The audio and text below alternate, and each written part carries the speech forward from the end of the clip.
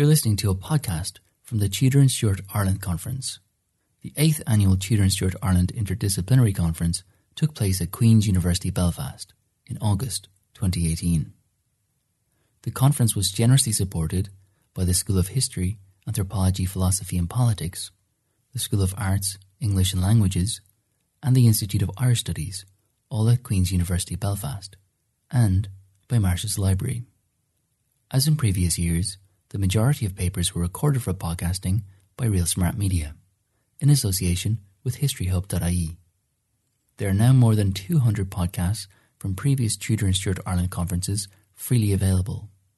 To access this archive, go to historyhub.ie/podcasts or visit tudorstuartireland.com. In this episode, a recording of a paper by Dr. James O'Neill entitled The Women of Tyrone's Rebellion, 1593 to 1603, a new narrative. The 9 Years' War in Ireland, also known as Tyrone's Rebellion, visited death, devastation and misery to every province in the country and brought the English regime in Ireland teetering to the point of collapse. However, after 10 years of war, I know what goes over to call it the 9 Years' War. I'm not going to change the brand. Let's just call it 9 Years' War. It's 10 years. The Earl of Tyrone and his Irish allies were defeated and the Tudor conquest of Ireland finished. The final vestiges of native Irish power and social order were swept away. But oddly, there was relatively little written on what was a pivotal moment in Irish history. Only in the last decade have scholars turned their attention to the conflict, and even then many still refer to narratives written almost 70 years ago. Consider then the women of the war. Until very recently, the history of women in early modern armies has received scant consideration. Therefore, for an obscure conflict on the edge of Europe, the history of women in Ireland during Tyrone's war against the English crown is all but non-existent. The figure of Queen Elizabeth I may have been at the apex of the English state. However, the state papers and the Irish annals relating to the war gave little attention to the role of women during the conflict. War was clearly the prerogative of men, or so the current history would suggest. But close scrutiny reveals enough to show that women were not passive observers to the conflict, but were a vital element both in the English and Irish campaigns. This presentation will explore the presence of women on campaign and what part they played in what could be a decidedly harsh existence. Now, in contemporary Europe, women were common, indeed indispensable feature of life in campaign. Recruitment of soldiers was invariably associated with an influx of civilians, notably women, children and service providers, such as sutlers, who could also be women, who sold goods to troops while in the field. The numbers following an army could vary in size, but in many cases they could equal or indeed greatly outnumber the troops in the field. Women performed many domestic tasks commonly associated with civilian life, such as washing, cooking and cleaning, but also prostitution in various guises serviced the sexual desires of troops, and medical needs were often met by nurses attached to an army or established in areas of operations. Unsurprisingly, Ireland was no different. Armies operating in Ireland had the same needs as any other contemporary force. Therefore, supporting entourages of civilians were present. However, identifying the exact numbers accompanying troops into the field is problematic, as those writing the reports were not officially responsible for their maintenance, nor was it an issue if they were killed or died while in campaign. Even so, many women and children followed English troops into the field from the very opening stages of the war. In one of the very earliest campaigns, Captain Humphrey Willis, who is an absolute charmer, but we'll not go into him, as foray into Fermanagh during the spring of 1593 with a single company of foot, roughly 100 men, was accompanied by over 160 women and boys, all living off the spoil of the country.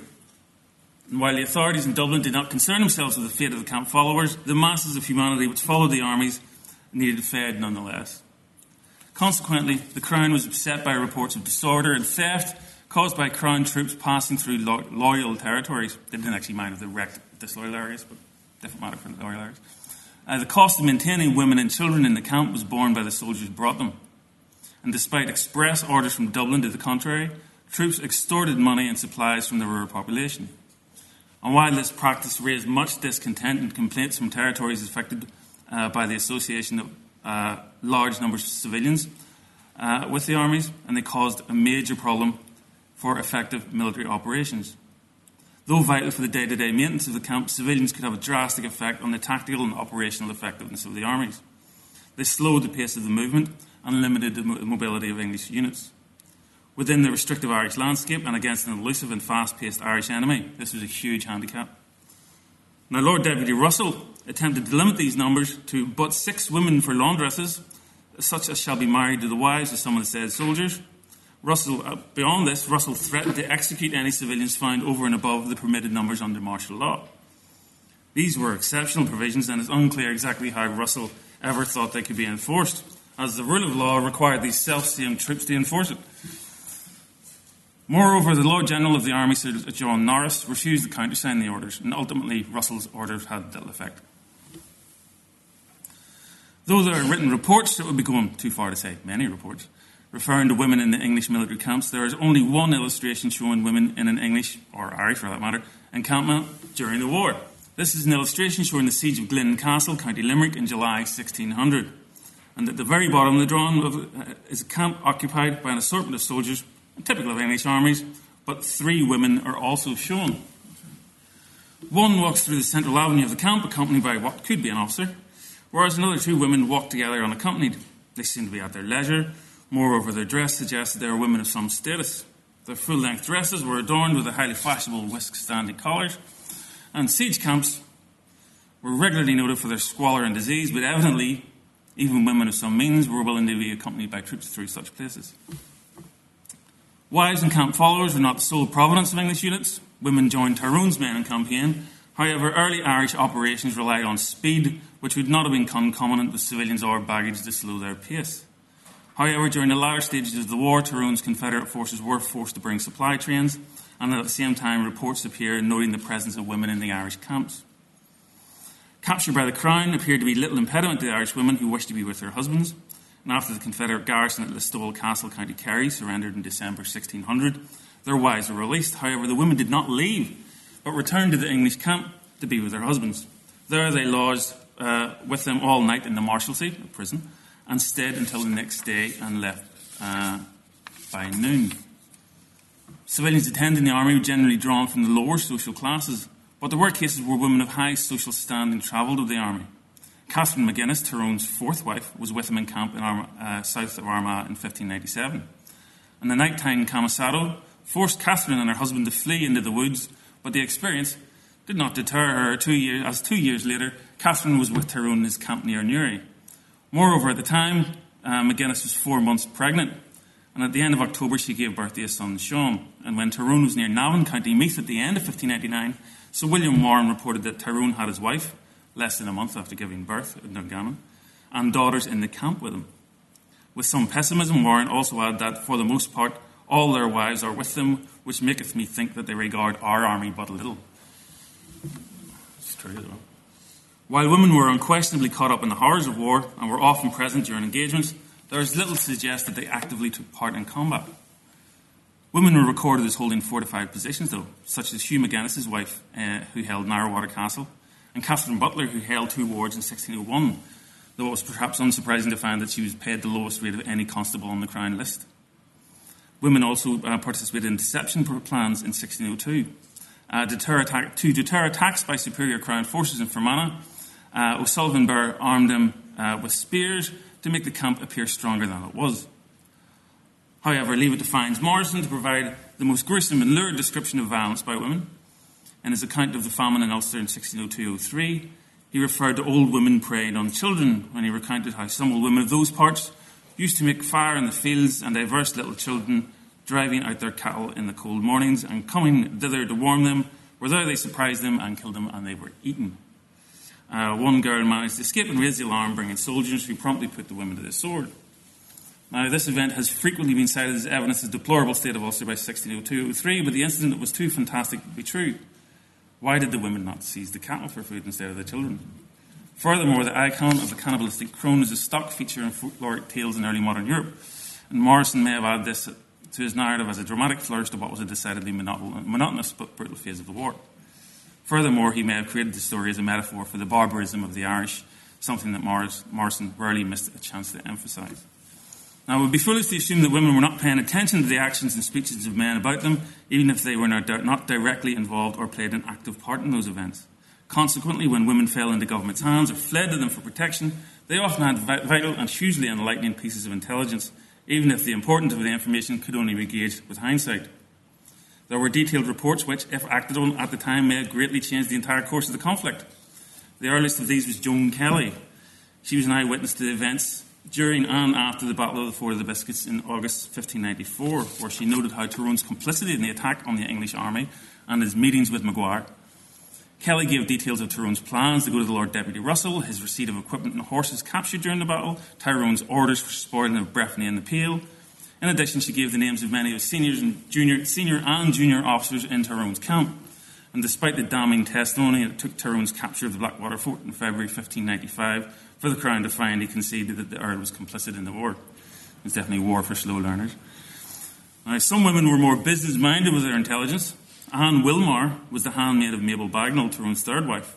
After Mabel's death, Wilmar made to return to England, but she first arrived at Kilmacthomas Castle, County Waterford.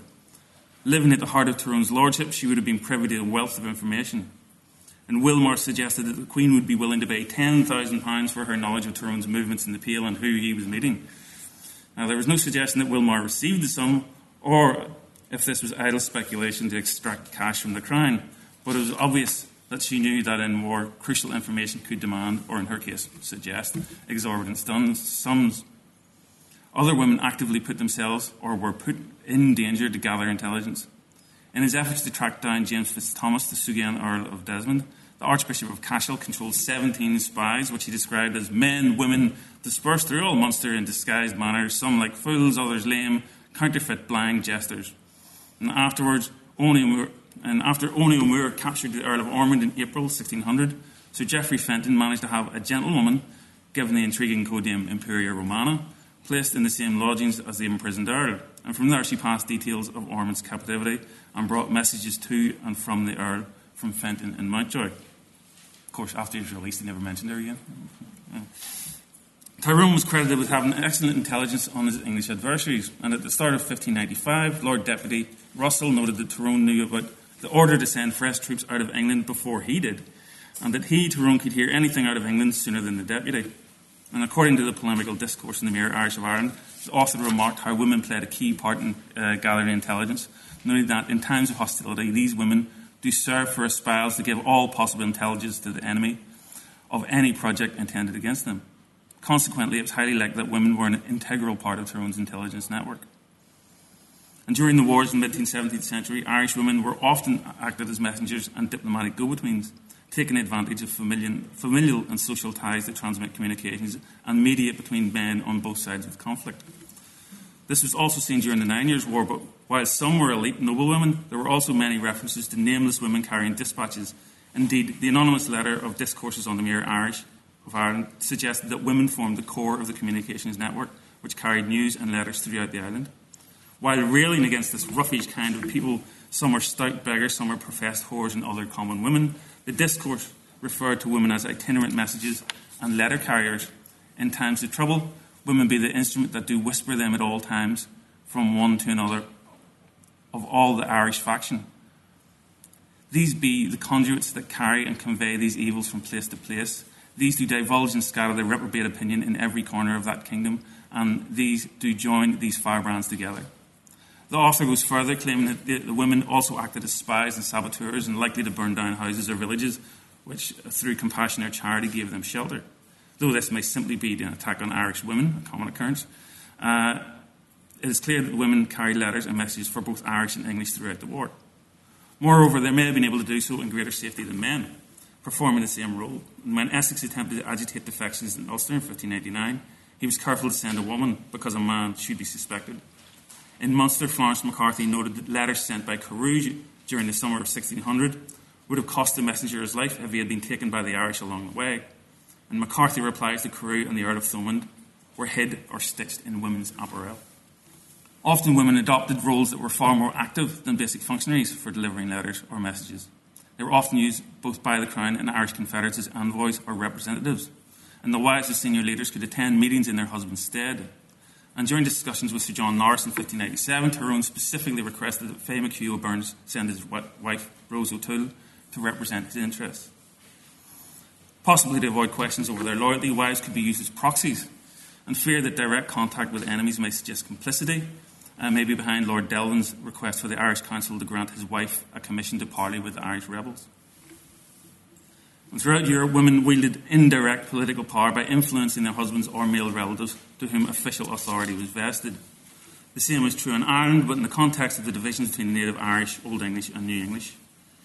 Many in the English establishment had bewailed the impact of intermarriage on English culture in Ireland long before the outbreak of the war in 1593. There were efforts to ban intermarriage between Irish and English families in 1538, though with little success. And there were frequent accusations by the new English arrivals in Ireland that Catholic Old English had degenerated due to social contact and intermarriage with the native Irish. In his report to the English Privy Council, Lord Chancellor Gerard called for a prohibition of intermarriage as it was a key feature of the English degenerates. Nevertheless, by 1593, it was still a matter of grave concern for the crown. Edmund Spencer summarised the issues by cataloguing the dangers of Irish wives, and he levelled a litany of dangers and cited examples such as the Birminghams, who through licentiousness, conversing with the Irish, or marrying or fostering, we are now waxing the most savage Irish. He called the fostering and marriage the two most dangerous infections. And English children brought up by nurses or mothers will always be inclined to favour Irish speech and manners. And the anonymous author of the Dialogue of Sylvia and Peregrine penned similar concerns, and in the Supplication of the Blood of the English, most lamentably murdered in Ireland, written in 1598, possibly again by Spencer, added that Irish wives could draw their husbands to ignore their duty, protect Irish relatives in revolt, and even coerce their spouses to defect or surrender their wards or castles into Irish hands. And Irish wives changed the English name into Irish nature. The loss of Athy in November 1598 might have confirmed these fears that the loyalty of garrisons could be compromised by intermarriage. The constable and 14 of his warders, all of whom were English or Anglo-Irish, defected to the Irish. And Sir Richard Birmingham suggested it was because the constable was married into the O'Moores and he was drawn to be a villain. Despite the claims that Irish wives had a harmful, if not malevolent, influence on English officers, the taking of the Blackwater Fort by Art McBarron O'Neill in February 1595 demonstrated that Irish wives could occupy a role as mediator between the Crown forces and the Irish Confederates. When the Irish directed an envoy to negotiate the surrender of the fort, the commander of the fort sent out one of his warders' wives, who was a friend of Art McBarron, to know further his mind, we thinking that she could persuade him to consent to our demands, 24-hour truce. She also carried messages between the isolated defenders of the fort. There were references to Irish wives drawing away formerly loyal lords. Ormond claimed that it was the Baron of Kerr's linked to the Viscount Mountgarret that caused him to rebel against the crown. Mountgarret was allied to Tyrone, and Ormond claimed that Kerr was a simple and foolish, carried away by his wife that was Mountgarret's sister. Wives also exerted a strong influence on Irish Confederates and in many instances forced or convinced their husbands to defect to the crown. Certainly the wishes of a lord's spouse could be a decisive factor. In Connacht, John Burke joined Tyrone but was persuaded to return his allegiance to the crown on the intercession of his wife and his mother. And furthermore, it was alleged that Florence McCarthy's wife Ellen refused to share his bed until he was reconciled with the English.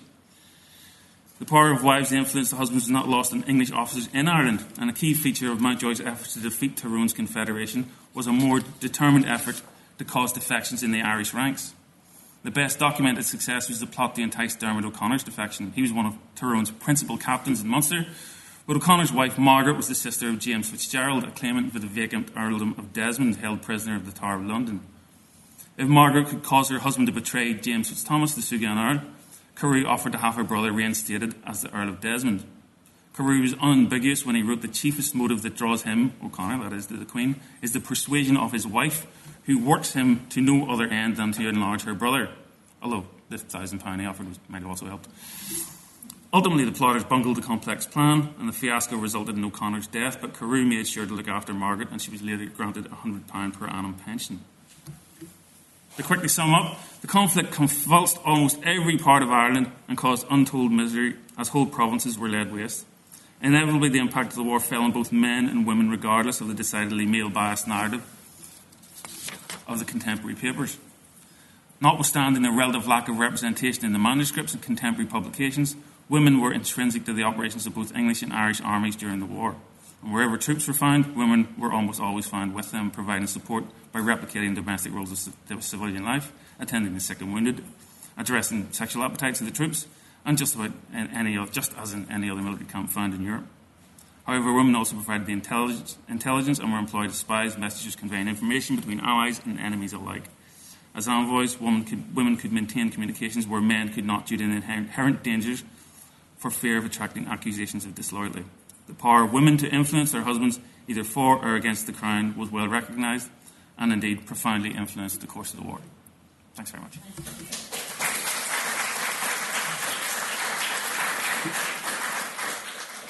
Thank you for listening to this Tudor and Stuart Ireland Conference podcast. If you would like to access the archive of more than 200 podcasts from previous Tudor and Stuart Ireland conferences, please go to historyhub.ie/podcasts. All podcasts are freely available on iTunes and on SoundCloud. For more information on the annual Tudor and Stuart Ireland Interdisciplinary Conference, visit the conference website at tudorstuartireland.com.